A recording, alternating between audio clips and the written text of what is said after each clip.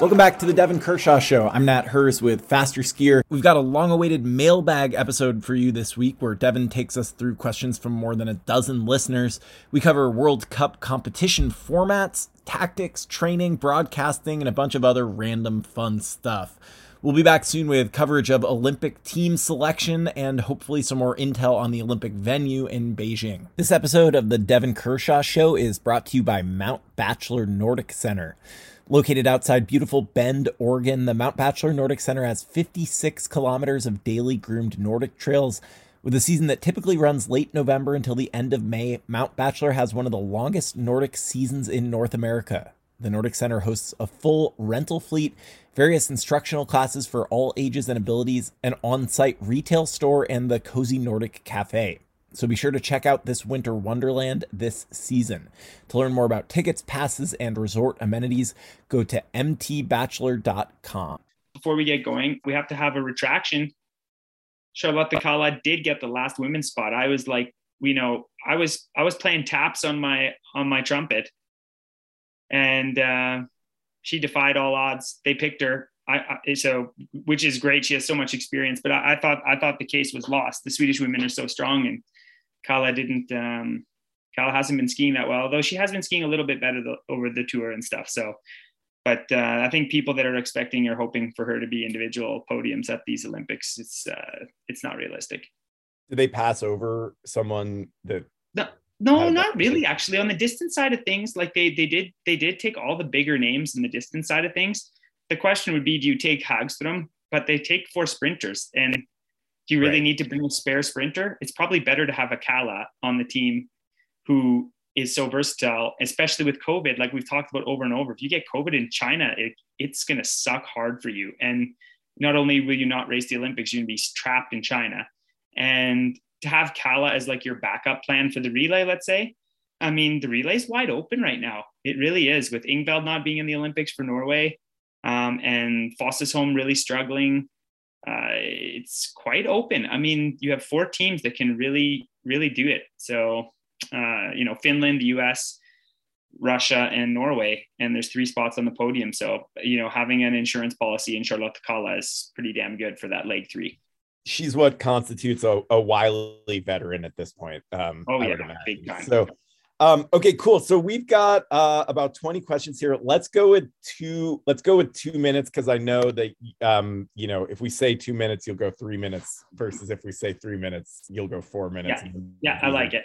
For Wednesday. So okay, let's do this. And I have a good app to signify when your time is up, and then you can. Nice. I like it. Like a big red button, like shut up, Kirsch. Yeah, exactly. Boom. It's really great.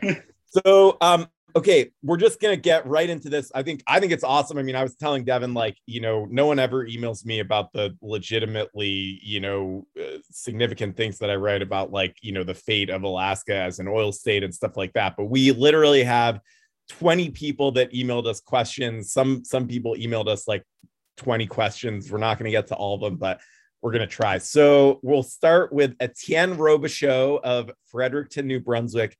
He asks, Devon has often referred to a Russian style of skiing when talking about Bolshunov last season. Could you guys elaborate the styles of the different countries last season? Let's start with that one. Can you elaborate the styles of the different countries? 2 minutes go. Yeah, well, you know what? It's a great question. Thanks for the question. And you're right. I do talk a lot about the Russian style of skiing, and it's really noticeable in classic. They kind of have the similar style in skating as well, which is longer than the other countries. So in classic, they're staying longer on each ski, and they're pendulating their arms in a way that they're just spending more time on each ski. And it's also super powerful. So, those that are cycling fans that are old and remember Lance Armstrong and Jan Ulrich, Jan Ulrich would always ride a big gear. If you're a road cyclist that goes out with your buddies and there's just a guy that just grinds a bigger gear, and then someone's spinning at a higher RPM, skiing has moved to a higher RPM style. And in classic, in skate, regardless of Klæbo's running, if you just watch on gradual uphills in classic and you go back 20 years to now, you'll see that the pace is lifted. The tempo is higher now than it was. Whereas the Russians are really distinct, that they have high power, take longer time on each stride, both in skating and in classic. And they can do that because they're strong enough. Like they're really, really strong. And they have moved a lot. I mean, if you're going to go back and look at like Prokhorov skating in the 90s and then see Bolshinov now, it's not the same sport. Of course, that's not what I'm saying. But it is a distinct style. And between different countries, I mean, really, it's Russia and Norway. Those are the countries I like to compare the most to because they have distinct styles. Both those countries have distinct styles. Sweden, Switzerland, Germany. Germany also has a very distinct style, actually. Central Europe, more upright. So really, really, really upright in their skiing in Germany. So, but it's a great question, and I hope that answers I hope that's what you're looking for. Cool. All right. Well, that's we didn't even get to the end of 2 minutes there, so we'll move on. We have a couple of similar questions offered by Omar Armbruster and Ellen King, who wanted to know how does the green bib work, and can you explain in the next podcast the importance of tour points and how that relates to the overall standings in the tour and the overall World Cup? I know you kind of covered that in the last episode, but just, maybe expand on it. I can do that. So as far as the green jersey, I'm not totally sure which green jersey they're alluding to, because on the World Cup, the under 23 leader, it's a greenish jersey. And there was actually a greenish jersey of an under 23 leader earlier on in the tour as well. So maybe that's what you're referring to. So in the overall World Cup, the woman or man that's wearing the green jersey signifies that they are under 23 years of age. So it's kind of like the young riders jersey. So that's that.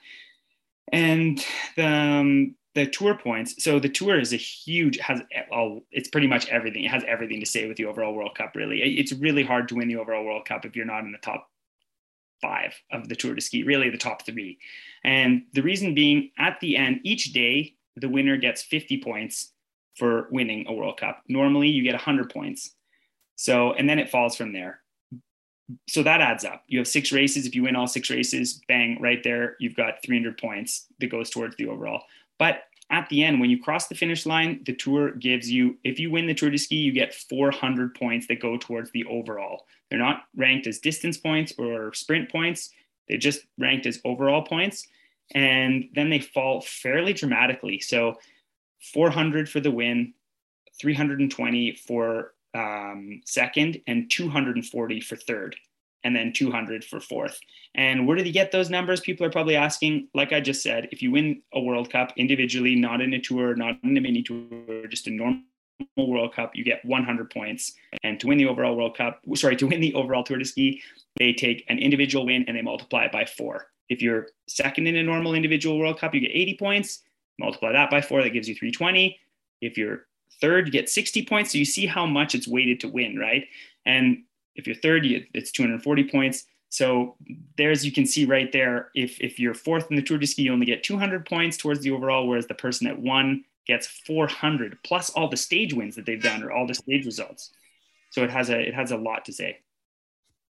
Okay, you hit that right at 2 minutes. We're good here. Another Tour de Ski question. This one offered by Bill McKibben of Vermont. I think some listeners might be familiar with Bill. He wrote, this was sort of during the controversy around Frida Karlsson taking out Jessie Diggins in, I think, the 4th stage. Doesn't that Karlsson tackle have huge implications, not just for the Tour de Ski, but for the Crystal Globe, which is the award given to the overall World Cup winner? He has a couple other questions. Some in our household think this was retaliation for Jessie Diggins blowing by Karlsson in the finish of the previous race in the 10K, which seems too sad to contemplate. Shouldn't Jessie just drop out of the tour now? So that's a few. I don't know if you want to take us through those. Yeah, no, I'll take that. And quite frankly, anytime we get feedback from Bill McKibben, we've had him on the podcast. I am such a New Yorker super fan. I have had a subscription forever. And yes, I still get them sent to me here in Lillehammer, Norway on paper. And anything Bill writes instantly has me enthralled. Like, he's an amazing writer, and his activism work or advocacy work for the environmental movement is something that I have so much respect. So the fact that he's asking cross country ski questions every time, I mean, like, I have to pinch myself. So it's a great question. And does it have a lot of implications? 100%. I mean, we saw that already. We didn't know that Jessie came down with a cold and she fell so far down in the standings. But of course, for Jessie, she needed to have great results in the sprint to get those bonus seconds to give her a better chance in the overall. And if you want to be in the running for the overall, like I just said, you really kind of have to finish top 3 in the Tour de Ski, unless you're superhuman like Therese Johaug that just wins every single race outside of the Tour, and then you can still contend. But for Jessie, that was really, really tough. And should she have dropped out, her chances of winning the Tour were over after the sprint. They were, when she got taken out by Frida. But her chances for the top 3 were still alive and well. So had she been healthy, of course, just keep skiing. You can have a great result. Being top 3 in the Tour de Ski is an awesome result, and it also helps you for the overall. That said, she also got sick, and I don't care how small the cold is. If it was me and I got sick in the Olympic season in Beijing, I drop out right away. And she didn't. She finished. So that was her decision that she made. But I am very happy to say that she's in Seefeld, which is only 1,100 meters, which doesn't rank as altitude. Folks following at home, 1,100 meters is an altitude. You start getting into altitude more once you get around like 1,400 meters and above. So should give her a great opportunity to get over her little cold, and then they will move to altitude fairly soon. That's for sure. So happy healing, Jessie, and thanks for the great question, Bill. I'd actually just throw in one more thing there, which is, when thinking about the implications for the World Cup overall of that crash that, Jessie was taken out. I mean, you've got to think Frida Karlsson is kicking herself too, right? I mean, she took herself out of the entire Tour de Ski. She's getting no points for the overall. I mean, and there was the suggestion in Bill's question that it was intentional. I mean, maybe you can't know what was in her mind in the moment. You can. I'm going to stop you there. Yeah. No chance it was intentional. There's no chance it was intentional. It was a race incident. She made a bad decision. We've all made bad decisions in our careers. But there's no chance it's intentional. So I forgot to answer that. But you're right, absolutely right. Thanks for bringing that up. Frida Karlsson was in the running for the overall World Cup. She's never won the overall before. It's a huge award to be gunning for. It's not just a consolation prize, even at a championship. Winning the overall is a huge deal. And Frida, by making a bad decision out there on the race course that cost Jessie, it also cost her, and it cost her the Tour, like you said. So, but it's going to give her a lot of motivation for the championship. So those that have to race Frida Karlsson at the Olympics, I feel sorry for you, because she's going to be hungry. She's a fighter. They are so good. These 3 women, Jessie, Frida, and Therese Johaug. I have never, in 25 years of high level skiing, I've never seen 3 women or 3 athletes, period, that can go so deep and just take every ounce of energy out of themselves on the race course every day. Not in the men. Mart Bjørgen couldn't do it. Alex Harvey couldn't do it. Sundby couldn't do it. Not even close. Petter, give me a break. These 3 women are just so phenomenal that at the Olympics now, with Frida getting having to go home early in the Tour, she's pissed because her overall dreams went up in smoke, and now she's going to want some retaliation. You know that. So I'm looking forward to the Olympics already. Yeah, cool. Okay. So I like this question. This one's from Jimmy Gilbert, also of Vermont. He's got 2 questions. We'll start with the first one. Where can I find good content? I had to work hard to find you guys. As a newcomer, I want to know more about the conditions, the racers, etc. Does NBC plan to ever have boots on the ground at these events? Would it be terribly expensive for them to have one person on site to interview skiers, providing other content? Is there a rights issue with whoever the European broadcaster is?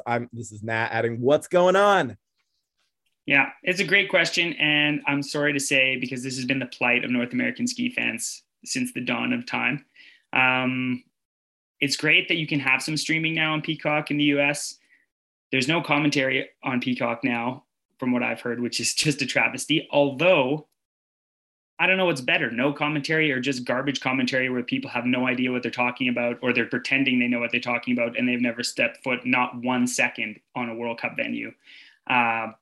So I'm sorry. I mean, I'm glad you found us. I think we are feeling a little bit of a void. But if you're a super duper fan, I think like Google Translate and Swedish and Norwegian press can give you a really behind the scenes look at how things are going, and then learn Norwegian. I don't know. No, I'm sorry. It's really, really tough. It is kind of a vacuum. It is in North America. And, And I talk a lot of shit, and podcast is, like we've talked about before, like pretty raw. I'd say it's definitely it's just a raw look at my perspective, or your perspective, like our perspective on cross country skiing without much filter. So I'm glad you guys are enjoying it. But as far as like getting a good in-depth analysis of conditions, technique, expert commentators, that sort of thing, I'm sorry. I mean, there's just not that many names in the US that could honestly offer that sort of perspective. Same in Canada, they're just not. And the commentators that do it for the Olympics and that sort of stuff, by and large, are fairly checked out, or not super current with what's going on for real at the World Cup today with the athletes that are happening now. And that's just the plight of North American broadcasting right now. And are they planning to have boots on the ground and get commentators? I think the only way to do that is, sadly to say, a little bit like your senators in the US and MPs in Canada, like write letters, make phone calls, write to NBC and say this is something you really enjoy and you'd love to see a commentator. Although, quite frankly, I think it's quite an uphill battle. But, you know, they got the NFL season extended by 2 games, so anything's possible. So I should add 2 things. One is, I do feel like we got to at least hat tip Chad Salmela for being, you know, a well-informed, you know, maybe the one well-informed broadcaster. I don't want to leave him out. And then, you know, I know the Faster Skier crew, and probably you, Devon, like Google Translate, if you really want to nerd out, like, you know, you can read, you know, tons of coverage on, you know, NRK, you know, other Norwegian websites, Swedish websites like Expressen and Aftonbladet, like, where, you know, just kind of use Google Translate, check out some of the Scandinavian press, even some of the Russian press. There's like a skisport.ru that I know sort of I've looked at the Faster Skier staff reviews on a pretty regular basis. I'm gonna sort of flip to another TV related question.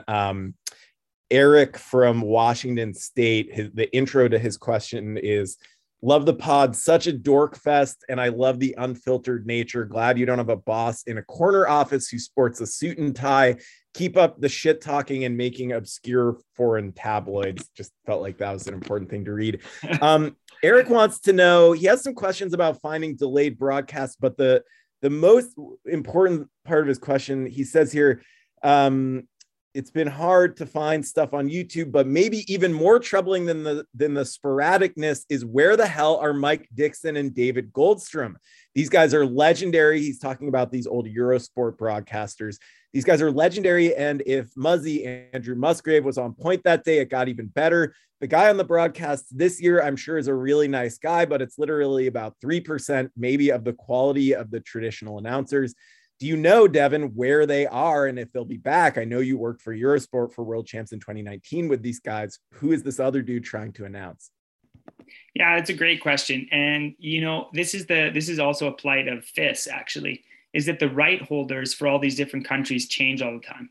So here in Norway, for example, there's just some legendary commentators in Norway that everyone loves. They're like, you know, they're like part of the family. Tell us a little bit about them.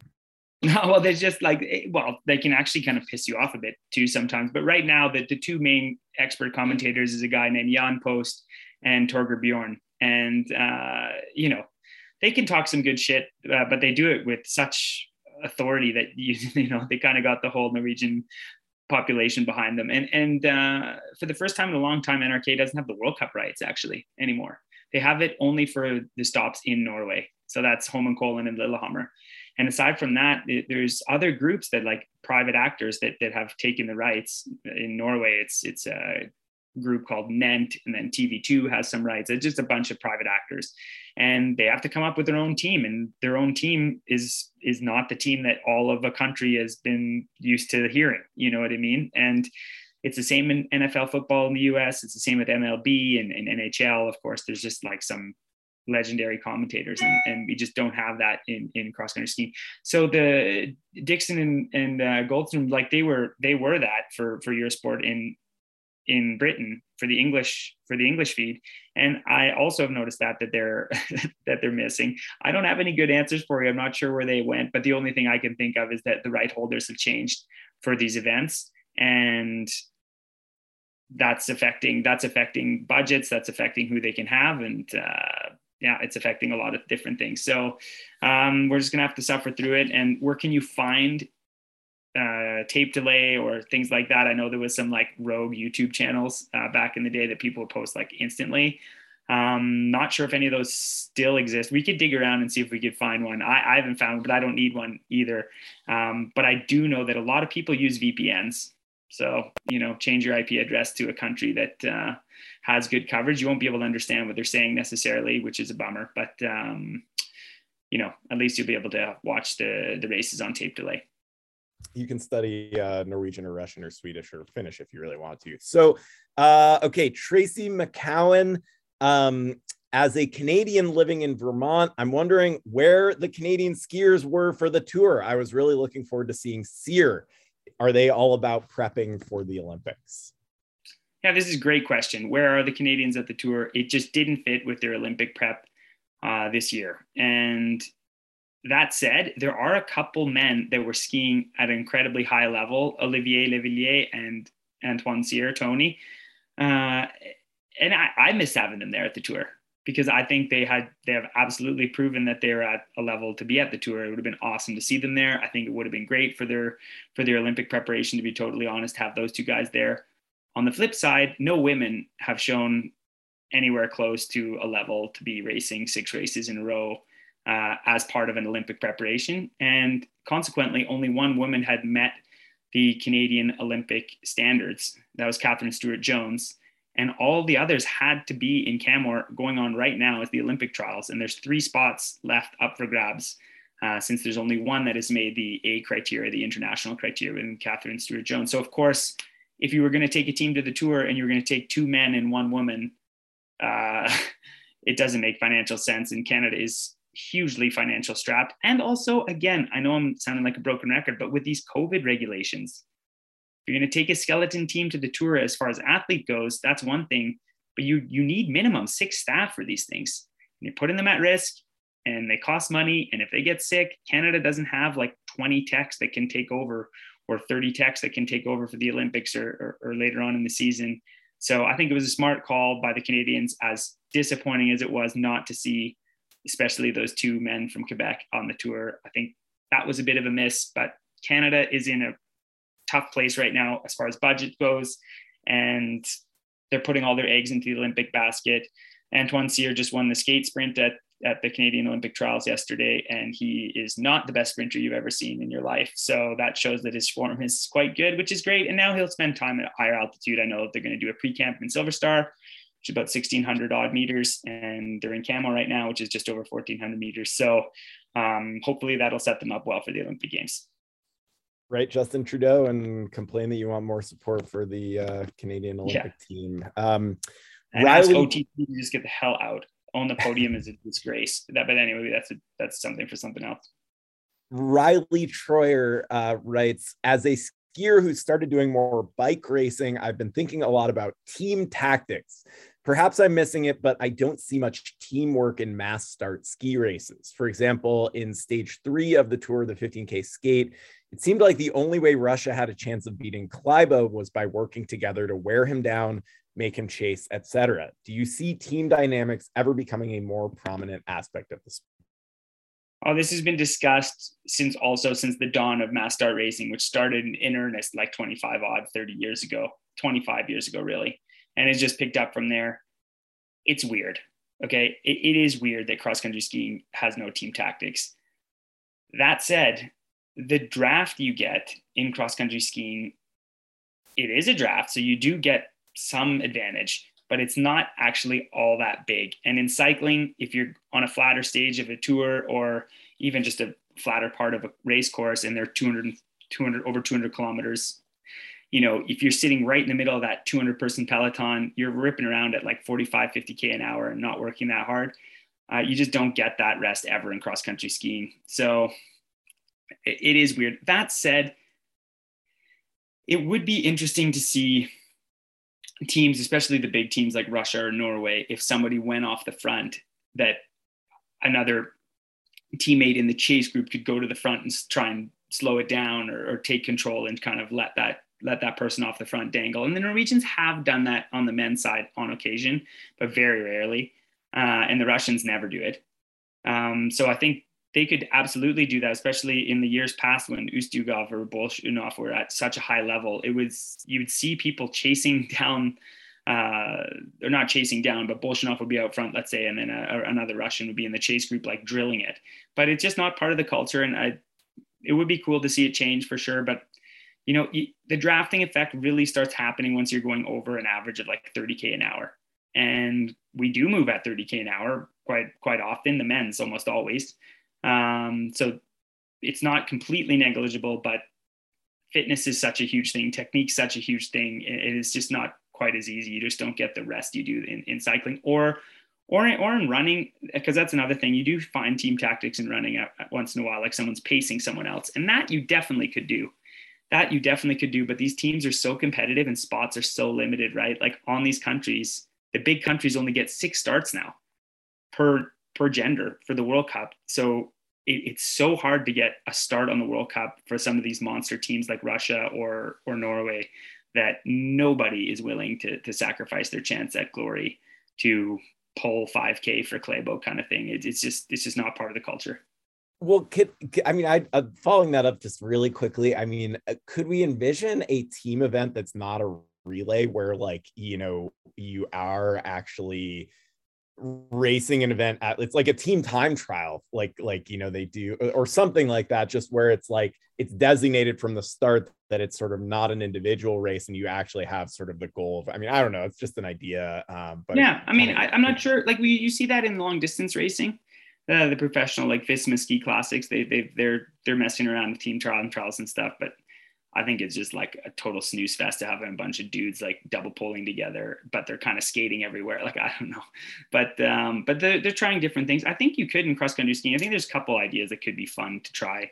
Is you think about world cross country running in the US and in world championships and everything, the team event matters. And that's like scoring, like having a number of, like your results get translated into points, and then the lowest point score wins a team competition. I think that would be really fun. There is a team competition at the end of the year, kind of like an overall team competition. And it's really a battle between Norway and Russia on the men's side of things the last few years. But they do celebrate it at the end of the year. Like if Russia wins or if Norway wins, they definitely celebrate it, do big team photos. Like it's a big deal. So there is that happening. I think what would be really fun in cross country skiing would be to have like a race, like a criterium, where you put it on a shorter loop, let's say like a kilometer and a half sprint loop, or even a 2K or like 2K loop max. And every lap, the back 5 get pulled, and you just kind of, it's like a war of attrition to see. You keep going till there's only like one group lap, like a group of 5 or whatever, and then they have to sprint it out to see who wins. And then I think you could see some team tactics happening there to position people, leading people out, that sort of thing. But in the current iterations of the World Cup racing, like with 15K individual starts and 10K individual starts for the women and then mass starts, it's just not in the cards right now. But it's an interesting idea, and I do agree with you. I struggle. And this was discussed at our team a lot in my too long on the World Cup, is like watching a race or watching it afterwards. I mean, you were in it or you were in the race and you're going like, why is the guy from the same country chasing down the dude that's up the track? Like, I don't get this. And I agree, it's ridiculous. It's hilarious. It makes us look like 2-bit hacks. It does, but it just hasn't changed yet. And I'd like to see it change, honestly, because it doesn't make any sense to me. Yeah, well, we had a couple of folks. These are more sort of ideas and observations that got sent in after we had a discussion about men and women on the World Cup racing, men racing longer distances than women, and might throw these out there and see if you have any reactions. I'm just going to summarize. We heard from a Peter Thomas in Canmore, who said he thinks that the difference in distances is demeaning. And he says, I'd standardize the distance races for men and women at 5K individual to give the sprinters a second event to shoot for. So 5K individual, 15K individual, 30K skiathlon, and 50K, at least one event per season, mass start, and one individual. I think Nordic skiing could adopt some ideas from biathlon, like run a 5K individual followed by a 5K pursuit. I'd also make changes at the Olympics. I hate the fact that the techniques alternate between games. So Niskanen doesn't get to defend his 50K classic gold in China, but has to wait another 4 years for the chance by which time he might be past his prime. No other sport does this. It might get logistically complicated, but I would run classic and skate races at each distance at the same Olympics, including the sprints. And then we had another listener, Joran Elias, who used to run, maybe still does run, a sort of statistical skiing analysis blog or website. He said, I think it would be interesting to convert all mass starts to essentially a cyclocross format. That is, mass start on a shortish loop for a fixed period of time, after which you do one or maybe two final loops. So you might have a mass start on a 3K loop where they ski for 30 minutes. And once the 30 minutes are up, they do one or two final loops. You might do mass starts with fixed time periods of, say, 30, 60 to 90 minutes, whatever. It would be a convenient way to make the races the same for men and women, at least with mass starts, and interval starts would obviously have to still be standardized on distance. So any of that strike you with inspiration or excitement? Yeah, I think like the latter that you just described, like I agree. I think it'd be so fun to throw in some cyclocross style racing. I think it'd be so interesting. I think it would make for just, I mean, the transition period would be a little hard to watch because people wouldn't really understand what they're doing, and probably, and the men's side would be fairly boring because those early laps, like, people just wouldn't be willing to push because they just don't understand what cyclocross is, that you can actually get that lead like in time or laps or distance, and that counts for the end. So that would take some time to kind of convince the cross country skiers or teach them how to do it. But I think cyclocross is an amazing event. I think it'd be really fun to see it tried in cross country skiing. The same with the criterium idea I discussed. The idea of having standardized distances for men and women, I do agree the men and women should be able to race the same distances. I don't think it's that big a deal. I think the men can come down to 10K once in a while, and they have done that the last few years, which I think is good. And the women do 15Ks, but the fact that the women's long race that is raced often in the season is 15K, but whereas the men is 30 is a joke, and it is demeaning, and it's bullshit. Like, they have to standardize that, I think. I think the women can also do 50K because also demeaning. Why is the long distance race for women 30K and the men do 50?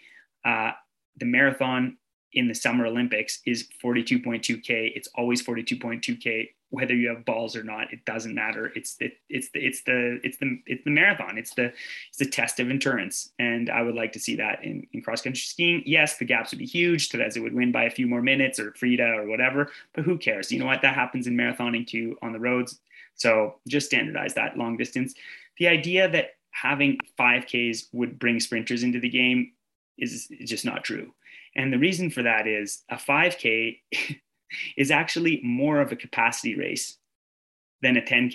It's like the hardest race to get right. And we talked about this a lot because there used to be prologues in the Tour de Ski, and they would take around like 8 to 12 minutes. And what does that correspond to, really? If you like track and field, that corresponds to like a 3,000 at an elite level, a 3,000 to a 5,000 on the track. And guess what?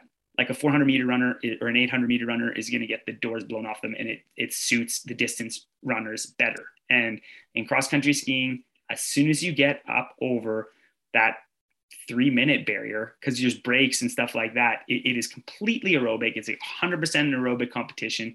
A 5K just plays into Kruger's hands. It plays into Holen's hands. It plays into guys that can't sprint their way out of a paper bag because they have a higher VO2 max. They're more efficient, and they're just better. And now Klæbo is good in everything and has a crazy high VO2 max, skis beautifully, and can win sprints.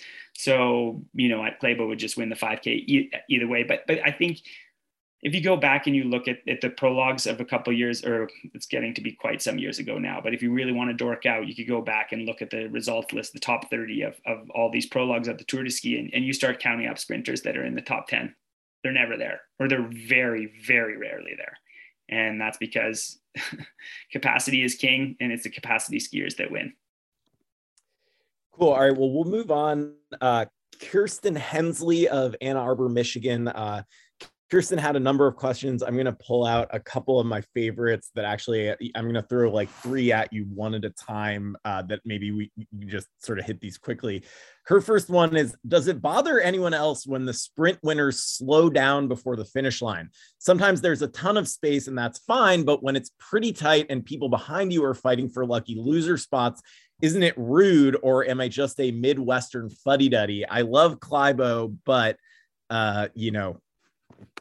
Yeah, and you know what? It is weird, and you are screwing the guys behind you, but it's a dog eat dog world out there, and the people that are in the front of that sprint race, they sadly don't care if there's people charging behind them. They just want to get across that line 1-2 with spending as least amount of energy as possible. So, and sadly, not to just like belittle that point, but you don't have eyes at the back of your head. You're tired too. You're blasted at the end of a sprint. You really have no true concept of what's happening behind you. So, you got to have your energy for the final. That's how these sprint competitions are created. You have to do multiple rounds a day. So you got to just ski through the line. And if you're not behind, it's up to you to get to the front and get to the line. I'm sorry. I'm pushing back on that because I think these sprinters like Kleibo, like they totally have eyes in the back of their head because they're like, they're looking behind each other to like make sure they're not about to get, busted. And there is totally kind of a douchebag thing of, I'm so far ahead, I'm actually going to take my poles off before I cross the finish line. And that's a fact. I mean, it's like, it's a Petter Northern thing too. Like there's something, I think there is something legit about that we can call that out there. I mean, it can look a little douchey, but at the same time, I mean, it's for the people in the back to get a little fitter and position themselves a little better and get ahead. I mean, if they're getting quote unquote screwed because Kleibo slows down at the finish line, that's on you. Like you put yourself in a bad position. I'm sorry. Yeah. Well, if I see you doing that out at Kincaid Park, you might get stabbed with a pole. Okay. So second quick question from Kirsten Hensley. Who are the guys who brush the snow off their boots before the race? Are they race helpers or technicians from their country? Also in mass starts, it seems like just the top skiers get their boots brushed. Who makes the boot brushing cut? Yeah, that's a great question. It is actually the service team that does it and not the individual service team from the athletes in mass starts. It's the companies. So the Fisher travels with a number of servicemen, and so does Solomon, and so does Rosnall, and so does Matsus. And at the start grid, they are allowed to actually come into the start grid, and the individual technicians from each individual country are not allowed normally. So is there a pecking order? You're damn right there's a pecking order. And it's so annoying if you're not on that pecking order, or even like Alex and I have talked about that in the past, and we were on Fisher, and I'm in second in the overall and Alex is like sixth in the overall, but like the fifth best Norwegian is getting his boots like cleared out before the race. And you're like, come on, we got like under a minute to go, like clear my boots out. And no one's clearing your boots out. And you're like trying to crank out that ice with your finger, and you're like, I'm second in the overall, this is bullshit. And so there is a bit of a pecking order, and it's kind of weird, but it is 100% the company guys, but there's no list or anything. They don't go into the start grid with a list like, okay, I got to go to Kleibo first. They're making those decisions on their own. But as a Canadian that's been in that position, you definitely get a bit stressed out when you're not getting your boots cleared quick enough. But yeah, there is an unwritten rule. There's an unwritten pecking order. The people that are at the top in the overall World Cup or the distance cup, let's say, that's where it's most relevant.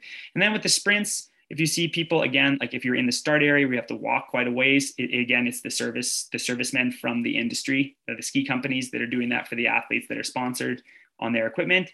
And if it's an individual start, or if the sprint start is really close to the big pen, then it's your own technicians that you'll always have one or two. Usually have one technician minimum, and then one or two coaches in that area, and they have scrapers and groove scrapers to knock the ice out of that between that middle bar. That's what people use all the time, is like a groove scraper. And then a big normal scraper that you scrape skis with just to scrape off the ice that are on it. So, yeah. Did you ever make the cut to have Fisher? Oh, yeah. Yeah, I made the cut, but I felt like I was always slighted a little bit with Fisher. But, Fisher's not there to sing you lullabies and kiss you goodnight. They're there to give you good skis. And I always had great skis with Fisher, but as a Canadian on Fisher, you definitely feel that you're a second-class citizen, because they just don't offer the same service to Canadians that they do for their bigger markets, which is Norway and Russia, where they sell more skis, and they're pretty cynical as a company that way. So, and I was on Fisher forever, and I love the skis, but you definitely notice that. Whereas like smaller companies like Solomon or Rossi do maybe a better job spreading the love. Gotcha. Well, I definitely never got my boots brushed out. It was a big sore spot for me. Okay, last question from Kirsten Hensley. Why do so many countries choose blue racing suits? Even Italy, so many great colors there for the taking if you wanted to stand out. Good question. It's a great question. I wish I had a good answer for you, but I just don't. If you want to see some nasty suits, Google Norwegian 2022 Beijing Olympic suits. And that's a question I have. So when you're watching the Olympics in a month, you can please write to me and go like, why in God's name did the Norwegian team decide to go with this ugly disaster? And Norway usually has like the nicest suits going, and oh my, we almost have to put a picture to it. So it's like, it's a train wreck of a design. So I would much rather have blue suits than whatever Norway's rocking in Beijing. But yeah, no, it's a good question. There's a lot of blue suits. I don't know. People love it. But Italy having a blue suit, it's true. Red, white, and blue. Sorry, red, white, and green. I don't know why you're rocking around in the blue suit, but they look sharp. I don't know. Maybe it's slimming. I don't know. Okay, we'll move through a quick comment and then get back to a question. We had a reader. I don't want to out them because I think this was intended to be constructive criticism, but this was an email directly to me. Enjoy the podcast. If you can eliminate the frequent repeated use of like and in your speech, you will sound much better. Give a listen to Mike Dixon and Patrick Winterton announcing biathlon or cross country on Eurovision. Nary a filler word. Compact, direct speech is faster and more effective. I think this was directed specifically to me. I'm going to apologize. I don't have the gift of gab. So, people are going to have to live with it. Joseph M. Coleman asks, how can the men's cross-country circuit become more competitive? At the current Tour de Ski through 5 stages, the difference between first place and 10th is 2 minutes, 15 seconds. Whereas for the men, I guess he was referring to the women. He says, whereas for the men, it is 4 minutes and 50 seconds. So how can changes be made to the men to make men's skiing more competitive and exciting to watch? Not like we've ever discussed this issue before. Yeah, but I don't mind taking this again. Like it's a great criticism, and it's a real thorn in my side as a fan. And nothing makes me more curmudgeonly or sour than saying back in the days. But I'm going to say it again. I'm going to give a good old back in the days, because right now, Norway and Russia are just head and shoulders above any other nation. And it's making it boring. I agree. And it's destroying races. As far as the Tour, there's been 16 years of the Tour, but there's been some absolute blowouts by Sundby, by Dario Colonia has just like walked away from the Tour by like minutes and minutes and minutes before. So you're going to have athletes here and there that are just way better at blowing the Tour de Ski specifically out of the water. But in the races themselves, to see only Russian and Norwegian suits really now almost down to the top 15 it's worrying. And the reality is, they're better trained, they ski better, and they have better equipment. And one thesis I like to say a little bit is that I think with climate change and more inclemental weather and dirtier conditions and that sort of thing, you're starting to be paid a lot more for equipment now than maybe you were 15 years ago. But there's a lot of bad conditions then too. But I'm just trying to find any answer, because it seems just absolutely bonkers to me that Norwegians are just straight up like the 8th best or like the 15th best Norwegian is that much fitter than the 2nd best Italian. Like that I struggle with that. Or the best German couldn't even come top 15 in a Norwegian Cup, let's say. I don't understand that, but I also think that we now have like this self-fulfilling prophecy that is propagated on the men's side, that like people just expect Norway and Russia to be better, and people aren't taking enough risk and don't have a big enough chip on their shoulder to go like, screw these guys, I can compete with these guys. Like, what does it matter? Like, they're Norwegian, they're Russian, doesn't matter. I train my ass off. I want it just as much. I work hard. I've been working on my technique. I've been working on my equipment and my strength, and I belong. And we're not seeing it. I don't know why. I mean, like there was many years. Like I like to say this too, because in 2012, like when I was 2nd in the overall and Alex was 6th in the overall, start going back and looking to see like how many Norwegians were in the top 10 overall that year in 2012. I'll tell you, one, Petter was 3rd in the overall that year. He was the only one. So it's not like this Norwegian dominance where there's 8 guys in the top 10 every weekend.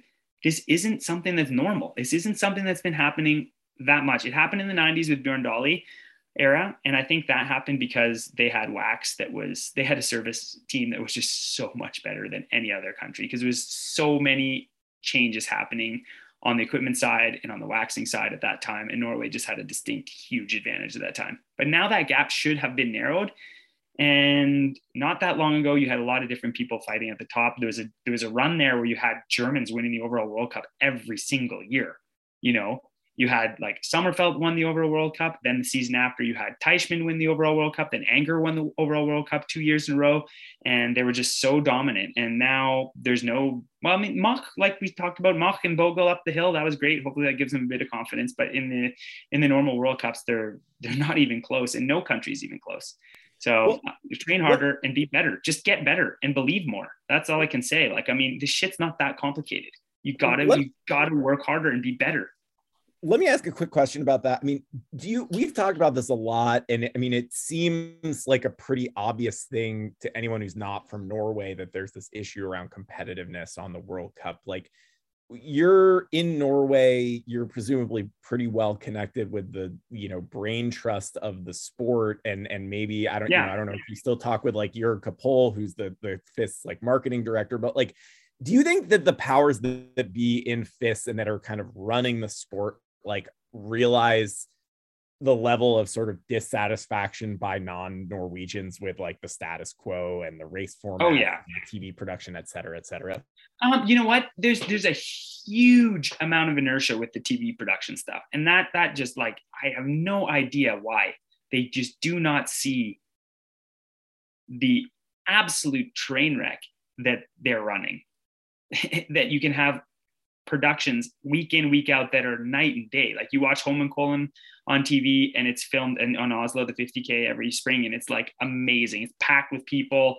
It's filmed beautifully. You're telling great stories. It's awesome. And then you liken that to the 15K in Davos, and it's like, I honestly think you could just get a whole bunch of teenagers with the iPhone 13 Pros or whatever out there on specific points and run along the side of the trail, and it'd be way better than whatever Davos is doing on that distance race. And there's no other sports that are like that. Like, really, like, you know what I mean? You watch an NFL game, there's just you turn it on, if it's on NBC or if it's on ABC or if it's on ESPN, it's produced well. The angles are good. They have slow-mos. They have good commentators. Same with hockey, same with baseball, same with all these other sports. Biathlon, they own the production rights, like I've harped on over and over on this podcast. So when you watch a biathlon race, if it's in Oberhof or if it's in Antholz or if it's in Oslo, it looks professionally done. It's filmed with cable cameras. You're able to tell a story. And cross country doesn't do that, and it's a disgrace, and it's a disaster. And they have to do something about it. But there's huge inertia there. So that I don't know.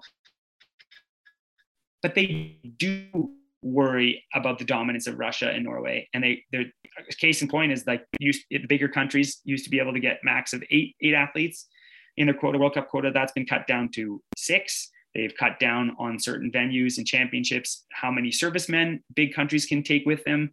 Back in the day, it was a free-for-all, so Norway could take like 25 servicemen, or Russia could take 20 servicemen. They can't do that anymore. It's controlled with bibs. So you only have a certain amount of course bibs. You only have a certain amount of stadium bibs, that sort of thing. And there's some workarounds that Norway does by working with Great Britain, which is all Norwegian coaches, or working with Iceland or whatever. But whatever, that's free market economy at work. So we're not going to touch that. But so they are trying to do something that they can do.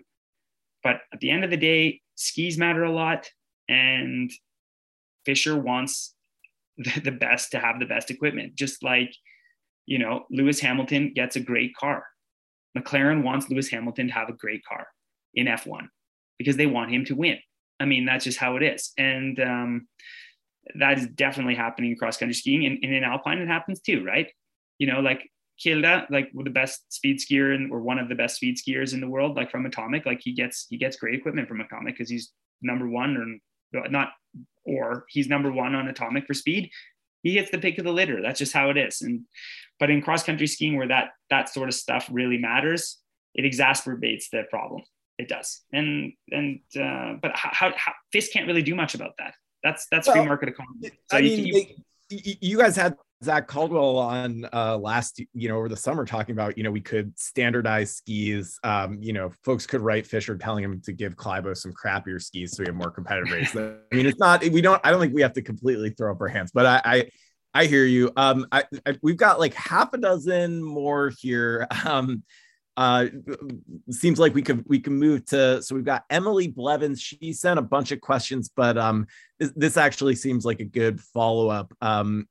Can you share more information on why certain countries consistently struggle with classic waxing? Every classic 10K feels like it's over before it really starts. Yeah, it's a good question. And there's just huge discrepancies on systems and expertise. And classic is just such a nuanced thing because people like to think in classic, the only thing that matters is the grip wax, but it's not. You still have to wax the ski for glide wax too, So that takes two completely different teams. You need a glide team that's trying to work out the best glider and the best structure and the best grind. And then you need a kick team that is like working on trying to find the fastest and best kick you can do. And that's incredibly difficult. And you know what? Norway has the best system in the world. It's a systems game, and any engineer that's listening to this would love to see inside that truck and just see how they work, because they have more experienced technicians, but they also have a system that they run, and it's a super tight ship. So they have more bodies that know more. And when conditions are difficult, guess what? They're going to limit their variables a lot better than a small team that is trying to do everything. If you have not many techs, like Norway maybe travels with 12 technicians or 10 technicians, and then a smaller team travels with 4, and then it's a challenging day for classic. Well, it's also, if it's a challenging day for classic, that means it's around 0. Maybe it's snowing, maybe the snow is dirty, something like that. Well, guess what? That's also challenging glider conditions too, to find a glider that works. So you have to just start watering down your technician team, and it becomes a nightmare. So that's just how it is. It's I agree. It is difficult, but classic, there's magic and engineering and science combined into one big alchemy of disaster if the conditions line up right. All right, so we'll go to Sebastian Offat. He says, I was shocked to read that Ingvild Flugstad Oksberg was left off the Norwegian national team going forward and missed the Tour de Ski while also missing the Olympics. It seemed like she was finally getting up to speed with the rest of the competition. The media is reporting it was due to a health situation related to a balance of diet and exercise. It seems odd because you could argue she's performed better than a handful of her teammates in her last race. Interested to hear Devon's thoughts on this situation. Yeah, it's an incredibly sad situation. And we covered this over the last few years because Ingvild has had to sit out quite a few races. And the long and short of it is Norway is a world leader when it comes to essentially, think about it like a health report card. And they put the health of the athletes above performance. And I have all the respect in the world for Norway to do that. But there's just certain bone density values that you need to hit. Not just bone density, there's a number of values, the blood tests and stuff, but they lean heavily on a scanner called like a DEXA scanner that, of course, it measures your body fat and it measures the percentage of your lean muscle mass, your fat to muscle ratio, a whole bunch of other things. But really, when it comes right down to it, is bone density. And this is a huge thing for men and women. But if you look statistically, for women, as they age, osteoporosis, these kind of issues is more prevalent in women. And if you're playing with fire as a woman, it can have long-term effects in a huge way. It can as with men as well. Oh my God, like absolutely it can with men. And the men also have to have a health report card that they pass. This isn't a gender-based thing in Norway. And sadly, that Ingvild was right on the bubble, right on the edge of what was of the cutoff values for all these different things. And so she was allowed to race, and they had a conservative comeback to competition plan. And sadly, it was too close to the edge, and she wasn't able to maintain that progress that she was making. And the health team has decided that the health of the athlete is more important than competition, and they've put a stop to it. And it breaks my heart. It breaks my heart for Ingvild. I just like, what a mess. And not a mess. Sorry, it's not a mess. It's just tragic. It's just a tragic situation. But the body's a strange thing. And if you've played close to the edge for a number of years, it's not like it can turn quickly. But you know what, as fun as all this is, as fun as all cross country skiing is, or any high level sport, as much as it feels like it's everything and there and then, hopefully God willing that we'll get older and have other things to do in our lives as well. And you want to be able to have a long and enjoyable life so you can cross country ski as well when you're 50, 60, 70, 80, 90, 90, then you're a total boss. But with Ingvild, super, super sad situation, but she's, the health team has decided that the progress, like I said, she wasn't able to maintain that progress, and they've just put a stop to the season. It sounds conservative for sure, and it sounds actually like pretty crazy. And there's a lot of questions here in Norway too, like, well, you let her race in as early as Davos, and now it's all done. Now the Olympics are over and the season's over, and I don't know the nuances there. I don't, so I can't comment at a deeper level than there's health report card, and she was on the bubble, and after period one, some racing, she slipped below that cutoff, and now she's out.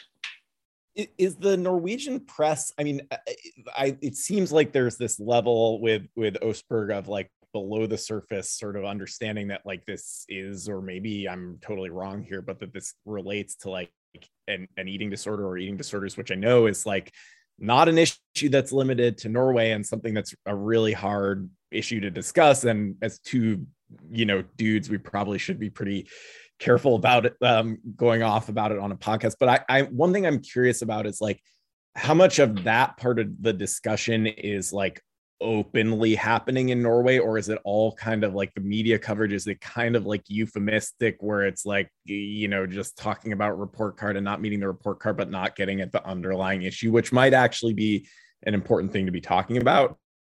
Yeah, it's a great question. It is a really difficult conversation to have, and it's a conversation that needs to be happening not just for women, because it happens in men in endurance sport too at a high level, and this is something that has to be discussed.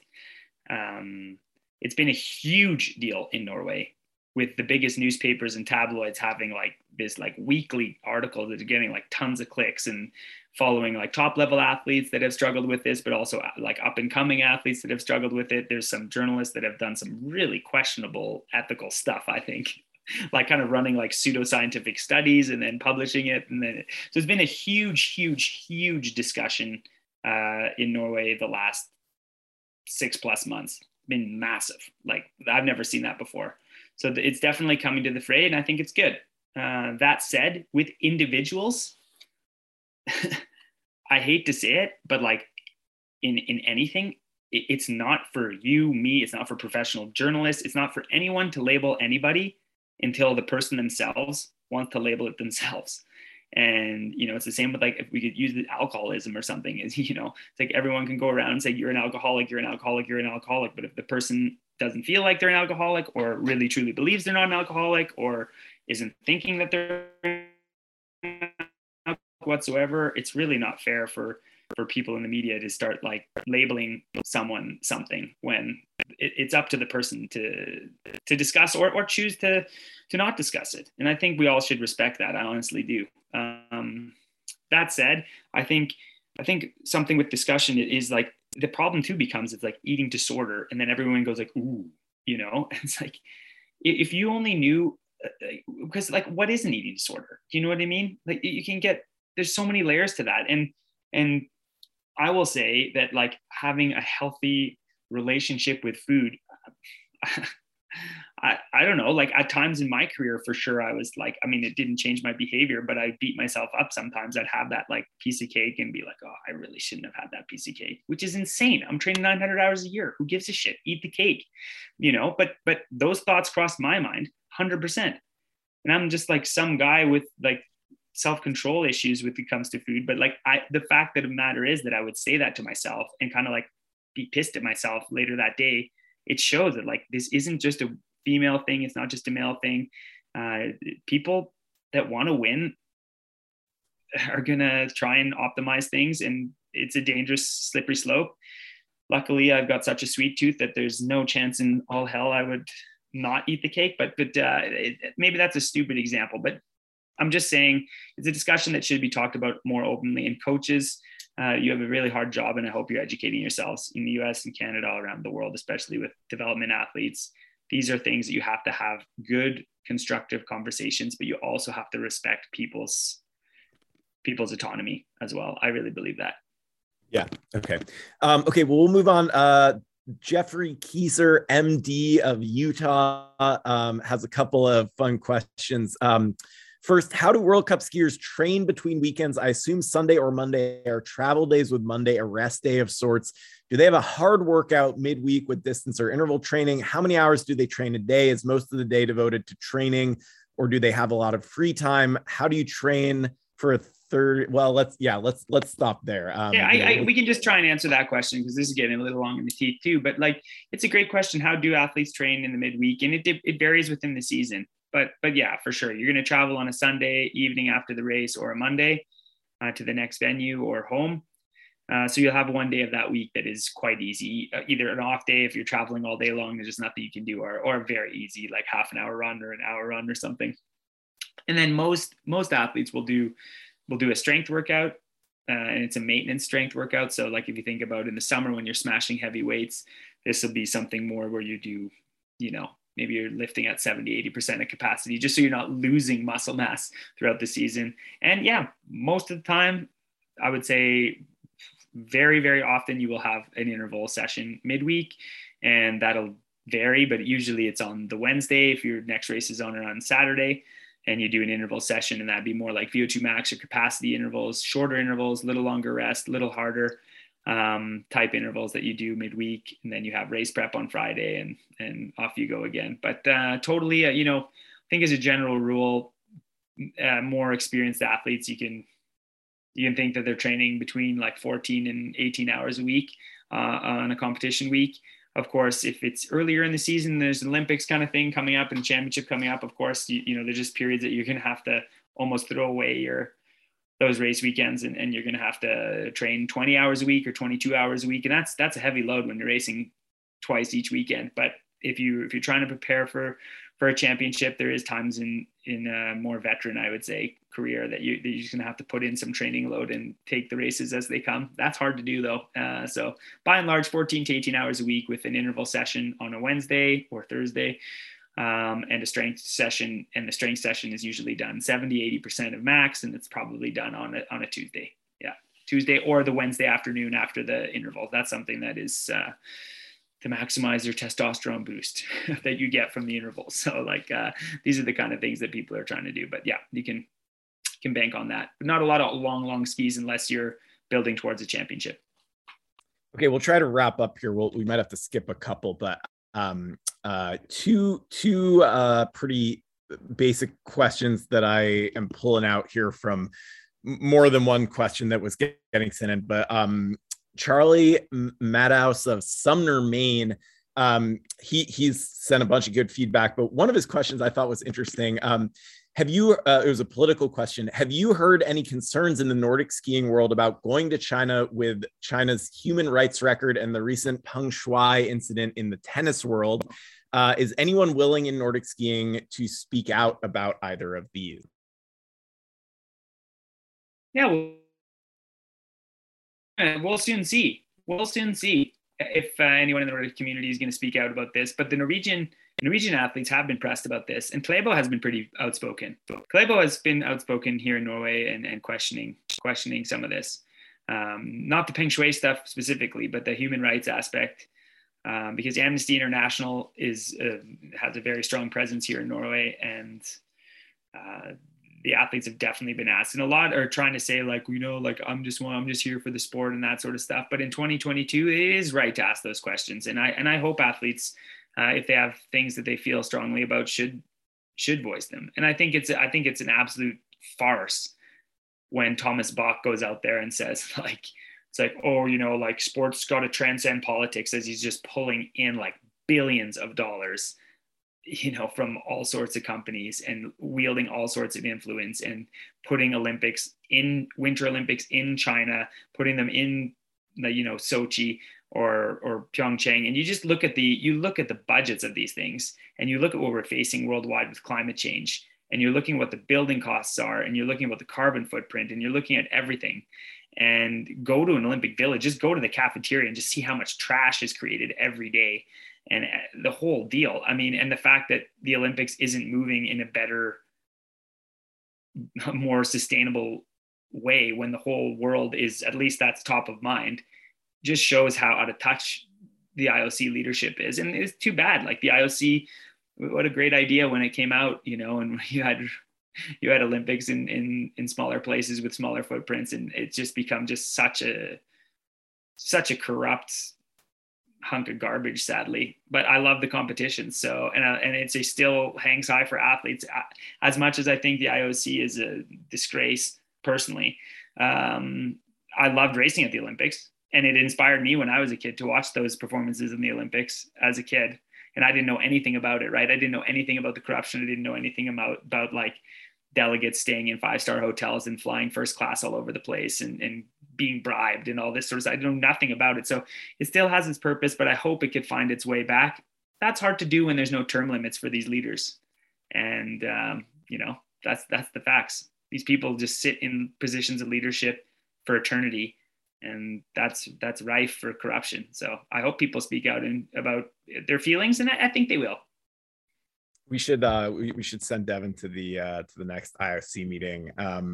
Okay, so last question here, Ross Connell of England. I like this one. One question I'd be interested in you tackling: on occasions when Simon Kruger of Norway is whipping out and winning on the Atomic Gen S fixed length ultra side cut skate ski, have you tried it? Are these skis a magic bullet? I have tried them, actually, because I've worked with the Norwegian team testing skis as the kind of like the lowest man on the totem pole, but like helping with their testing and stuff like that the previous seasons. I haven't done it this season, but I have tried them when they were in the prototype state, and there is no magic bullet with equipment. Every ski producer comes up with the most amazing equipment each and every year. What you don't know is that like Fisher always has prototypes out there tested that athletes are racing on. Same with Matsus, same with Solomon, new bases, new flexes, new grinds, that sort of thing. But with the Atomics, yeah, they did feel like they tracked a little differently, and they had a different balance point to them, absolutely. But Kruger wins races because Kruger is a beast, and he is the insane capacity, and he's a beautiful skier, and he's in great shape. But he's the top of the heap on Atomic, actually. So any new fun and exciting prototypes that the engineers are putting forward, he's going to be the first to try it and the first to be able to race on it. But it is always fun, even as a serviceman like I've been. And as when I was racing too, is always fun. But especially on the service side of things, when the companies come to the wax truck and give you some new technology and you're the first ones to try it, you're trying it before the athletes are trying it. And it's that's always cool. And so they do track rather straight, and they do have a different feeling. Yeah, absolutely. But no magic bullets, sorry. Kruger's definitely getting his boots cleaned out before every race by Atomic. Oh yeah, probably like 2 Atomic guys. Is it really the Atomic Gen S fixed length ultra side cut? I'm behind. I don't know about the fixed length. Yeah. I'm a bit thrown off by the fixed length part, but the Gen S is true. That is what it's called. All right. Well, we just worked our way through this entire spreadsheet of questions. So that was like a good. That was like a 50K of podcasting right there that we just worked. Yeah. through, so. No, for sure. And you were too kind, Nat. You were too kind. There was also a question like, why is Devon's internet so fucking shitty? And you know what? That's a good question. But as you can see, there's a couple things going on. I don't know why my internet's so slow. Kristen and I talk about that here in Norway. Come on, Lillehammer. So I got to look into that a little bit. I mean, I think we're on the fastest internet we can get for home here in Norway, and it's just not that good. So, you know, Norway can flex on a lot of different stuff, but maybe like their internet in Lillehammer, Norway, they leave some things to be admired. They need to step up their game. And 2, as you can see, people can't see because it's a podcast, but like I'm not rocking any sort of mic whatsoever. This is like straight up like guerrilla mode here. Like I'm just speaking into a 2013 MacBook Air. So if the sound is garbage, that's why. So I should get a Rode small microphone. That is something, maybe we should put that on the list, because I think it does make a huge difference. I was actually noticing that, like with Keegan, she had like the whole setup. People couldn't see that at home, but she's like the earphones and like the Rode like microphone setup. And then I listened to the podcast afterwards just to see like how, because I thought like, wow, Keegan sounds so professional and like so dialed. Like when we were talking, when having that conversation. So I went back and I'm like, but her sound, like when she talks, it's just like so crystal clear. I feel like I am in an NPR studio. So this is a heat bag production here. So I'm sorry that I cut out, but maybe that's something that maybe we should put on the list. We're gonna have to beg Faster Skier to get us like a couple $100 microphone, and the internet thing is something I'm just gonna have to work with. I don't know. There's always, this is our chance. You could get a microphone sponsorship. Atomic can send me a pair of Gen S side cut ultra thick. Yeah, exactly. Bacon. Rhoda, if you're listening, Rhoda, I'd love to take a microphone. It'd be great. It sounds like a dream. Not gonna lie. What a great product. Sweet. All right. Well, we got a little break in the World Cup. We'll probably come back with a breakdown of Olympic team selection in a week or two here, and then we'll obviously be back for Planica World Cup, which is the last one. Hopefully, if it even happens before we go to Beijing. Yeah, we'll be back. Yeah, thanks a lot for sending your questions. I love them. I responded to some by email. So if you didn't hear yours, I probably responded or Nat responded. And if I also responded and you got it answered on the podcast, that's cool. And those that wanted a written response, we were planning this mailbag episode. So I hope we were able to answer the questions you had. If you have any more questions that won't be out on any podcasts or anything, keep sending them and I will get to them when I can and just respond. I know Nat does the same. So we love having feedback, good and bad. It's great. And keep on rocking in the free world out there. Thanks for sticking with us. We'll be back.